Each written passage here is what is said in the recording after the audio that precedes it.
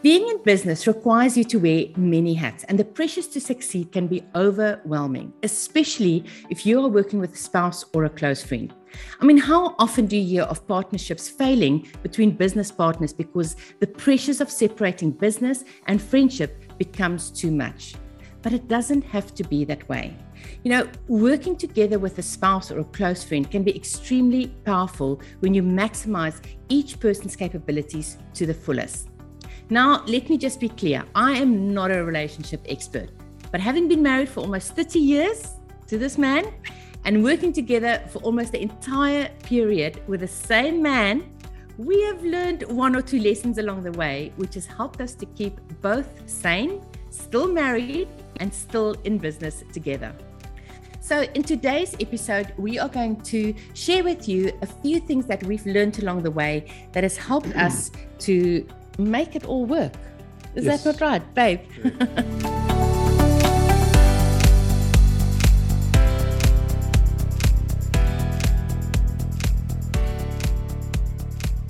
Okay, so number one, you have to have a common purpose or a vision or a mission. If you're both working towards the same goal, it is just so much easier to make that relationship work. Yeah. So if you think about it, why do people go into business together in the first place, whether it's a spouse or with a friend or business partner? And, you know, there's so many different reasons for doing it, but probably the two most common ones I would suggest, one is money or finances. So one party has more financial capacity than the other, and you need that money to grow your business or extend your business to employ more people. So money on the one hand. And then secondly, it's the skill level of the other person, or the experience, the expertise, the knowledge, the competency, whatever you want to put that down to. But one person has got a certain skill set and you've got a different skill set, and you need that secondary party or third party to enhance the overall skill set of the company, for example. But it doesn't help to go into partnership with somebody if you are not on track from the right from the start. So what is the common purpose of going into business together? What's the vision you have for the long term?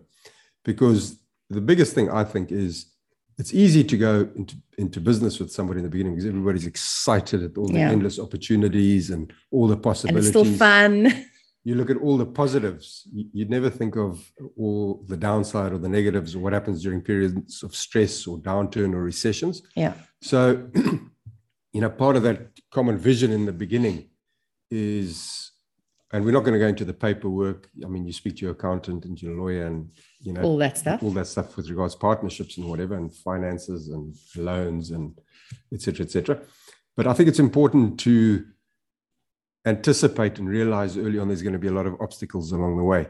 Yeah. So it's to put into place an exit strategy where each party has got the option to remove themselves from the partnership, you know, but not to the detriment to the other. So when you're putting this stuff in place in the beginning is to realize there are going to be issues along the way, and how are you going to handle each of those issues as they come along. So most people are just planning, you know, for the good times and how are we going to do the profit share and what, you know, how are we going to expand and, you know, how are we going to open up a new office.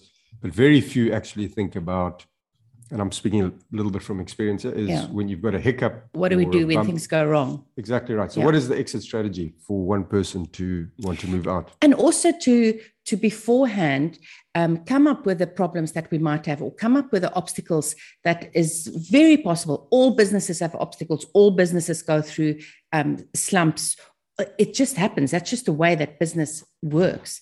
And the important thing is to know that these things are going to come up, to actually be aware that it's possible that they're going to come up. And before you even start your business, to actually sit down and to have a plan, to say like, okay, so if we don't make the sales that we are planning to make, how are we going to deal with that? And kind of having an action plan for the bad times. Yeah, because most people are just planning ahead for the good times, but you know there's going to be obstacles, and how's each party going to, because everyone's got a different tolerance level, risk level, stress level, you know, all those sort of things. So if you map it out beforehand and it's written down and each party knows exactly what's going to happen, you make sure that exit strategies are in place from day one. Absolutely. Okay, I think the second point that we really just want to bring about is that you've got to have respect for your partner or your business partner's skills. So each of us obviously comes into this business with a certain set of skills, and to actually respect the other person in what they're good at, and not trying to interfere or tell that person what to do when it's actually their expertise. So I know for us in our relationship, I'm the creator, I'm the big dreamer. I can just think of all the things that I want to do. However, when it comes to the execution of all the things that I dream about and all the things that I want to do, I don't really have the skills. I lack those skills. Where that is your, good thing. That's where you excel in, is getting things done, executing the ideas that I come up with. Yeah, and the issue that, like, I've had to learn over time is you've got to respect the other person's opinion and their skill level and their expertise, and not try and interfere and get the other party to do things the way you want done. Because obviously I want things the way I want done, but I can assure you, in our instance, it's never going to work, because we think totally different. We think differently, we do things differently, but the outcome is generally the same. And because it's a common goal and a common vision, the end result will be the same, but the manner in which we get there, so to speak, is different. And over time, I've had to learn to quell my desire to be in control and in charge. And, just appreciate Maren has got her strengths and weaknesses, and I've got my strengths and weaknesses, and you've got to complement that somehow without causing a breakdown. Yeah. And I think, and it really works well, because once you put the boundaries in place for what each person is going to do and what each person's jobs are and what they're responsible for, I think that's the important thing, is to make sure that you know beforehand, right, I'm in charge of this, this, and this, and it's up to me to get those jobs done, where Stephen is in charge of, this, this, and this, and it is his job to make sure that those things get done. So that at the end of the week, when we get to the end of the week and certain things hasn't been done or certain goals haven't been achieved, then we know exactly, okay, who was responsible for it. So there's no blaming game. We've each just got our jobs that we need to do, and we obviously get together and we sit down weekly, at least weekly, if not daily, discussing what needs to be done. So I think it's very important to, one, have respect for each other's skills, and two, have very definite jobs for each person. Yeah, your job descriptions, your roles, your short-term goals, how you're going to achieve those, and then how you're going to course correct if things aren't going quite according to plan. Maybe somebody's a little bit out of their depth with the one side. You need to get a third party in to come and help mediate or help with their particular strength to get you back on course, and not just to be, following something blindly and doing the same mistake week after week, month after month, and then trying to correct something when you're a year down the line, when it could have been done, within a weekly time frame, for example.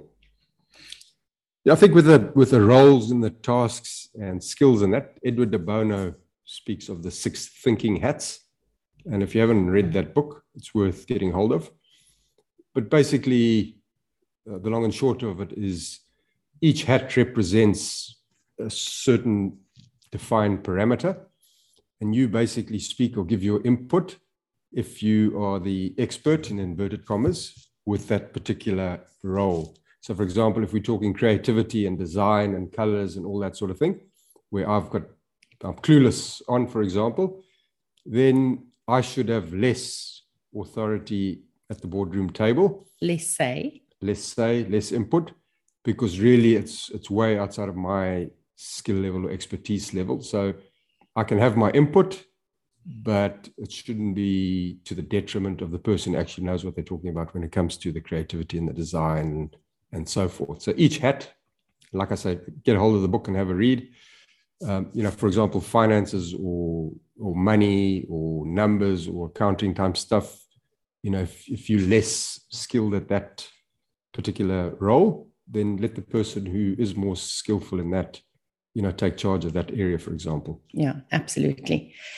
I think the next point that we want to talk about is you have to separate your business from your relationship. Now, whether that is a marriage relationship, if you're working with your partner, or whether that's a friendship relationship. There's got to be times where you are business partners and you need to respect each other and talk to each other as business partners. And then there's a time where you're husband and wife, or you are friends together, and that you, that then you leave the business stuff alone and you actually just be yourself. Because, I mean, we fall into that trap where, all we ever talked about is business, business, business. And it doesn't matter where we are, we never stop, we never switch off. So I think, to keep a healthy relationship, you have to have boundaries to say, when is it time to talk about the business? And there's got to be like a time when, close that door to the office and you say, right now it's family time, that we have to separate it. Yeah, no, good way that a lot of partnerships operate is, the one party will say, okay, can I put on my business hat now? And, because now you're putting on your business hat and let's talk about business. When it's something a little bit more serious and less jovial, get the permission from the other party and say, okay, let's put on our business hats, let's talk business now. And vice versa. When it's time to play, you get rid of those business hats. And I think it's extremely important to sit down with your business partner and discuss that or get permission from each other to be open, and to be open to discuss when I think that Stephen's doing something wrong, or when Stephen feels that there's something that I am doing wrong, or we feel like the one needs to improve on a certain thing, that we can openly discuss it without the other party taking it personally. Okay. It's not a personal attack. It's just in the interest of the business. We need to do certain things. And that's where that I'm going to put my business hat on now comes very relevant, because that is when especially when you're friends, I think with us, it becomes easier because you know each other so well. So you don't take it personal, because at the end of the day, we know we're only telling the other person, I need you to get better at this because of that end goal that we both are looking for and that we are both working towards. So we know that that's why we say it to each other. However, when you're friends, you might find that it's an attack on you, or maybe that they don't think you're good enough at it, or whatever the case may be, when that's not at all what they're trying to say. It's just, you need to sit down and talk to each other and say, right, can I have permission, or are we giving each other permission to talk freely and openly when we feel that there's a need to do that? And then to make sure that the other person doesn't take it personally. I think that that's one of the biggest reasons why partnerships break up, will be because people start taking they start taking what gets told to them personally, and they feel that it's an attack on them personally, when it's not, when it's really just in the interest of the business. Yeah, so just following on from that, another good book recommendation would be The Four Agreements by Don Miguel Ruiz. And if you have a read of those, in fact, most people should read that book, when they're still at school. But it's good in a partnership or in a relationship type business that you read that book and understand what the four agreements really are, so that you don't take things personally. Yeah. Okay. The next one, I think we kind of spoke about it now a little bit, is communication. Okay. You have to talk things out. Don't let stuff brew. If there's an issue and you're sitting at home, especially if you're friends, so you're not living in the same house, and now you're talking maybe to your husband or your wife, and you're saying the other one is irritating you because of this, that, and the other. Don't do that. Don't let it brew. As soon as you feel uncomfortable about a situation, as soon as you feel there's an issue that needs to be addressed, talk to your business partner, sit them down and say, look, we need to discuss this. I want you to be, I'm asking permission to be openly speak to you, and I do not want you to take it personally, and open those communication channels. Yeah, like Maren said, don't let anything brew or fester. Just get it off your chest and get it done. And perhaps you need to make sure that you've got 1 or 2 meetings each week specifically designed around open communication and getting things back on track before you allow them to get out of hand. And I think following on from then is the next step, where it is about, if it gets to a stage where you can't solve the problem between you, or you can't solve, especially with friends being in business together, you need to get that third party in. You need to get a mediator in that can sit down, that can look at the whole situation objectively and not take sides, and help you guys like a counselor. I mean, exactly like you, for marriage, you would go to a counselor. For business, you can also have a counselor, a business coach that can help you to see things clearly and understand, help you move forward and move through the obstacles or the problems that you have. Exactly. And like we said in the beginning, none of us are relationships experts, but after 30 years together, marriage and business, spending literally 24/7 together, we've learned a thing or two. And so take that advice just from where it comes from. If you need professional advice, do exactly that. Get professional advice. This is just our own personal experiences over 30 years, and it seems to have worked well for us. Yeah. And I think the last thing, Stephen briefly mentioned it at the beginning, but I think the last thing that you really need to be clear on is what is going to be your exit strategy? Okay. What are you going to do if one party wants to leave this partnership? Maybe you 5 years, 10 years down the line, and one party now decides, I no longer want to be a part of this. Those type of details, like what are you going to do if that happens, needs to be sorted out on day one. You need to make sure that you go into this knowing exactly what your exit strategy is going to be if one of the partners wants to leave, because otherwise it can be very complicated if you let it go. Quite right. Okay, so there you have it. Just a few of the things that we have worked through over the last 30 odd years, being married together, being in business together, just things that we've learned over the years, how to work with each other, how to respect each other, and make it work and still be married at the end of the day and still actually like speaking to each other at the end of the day.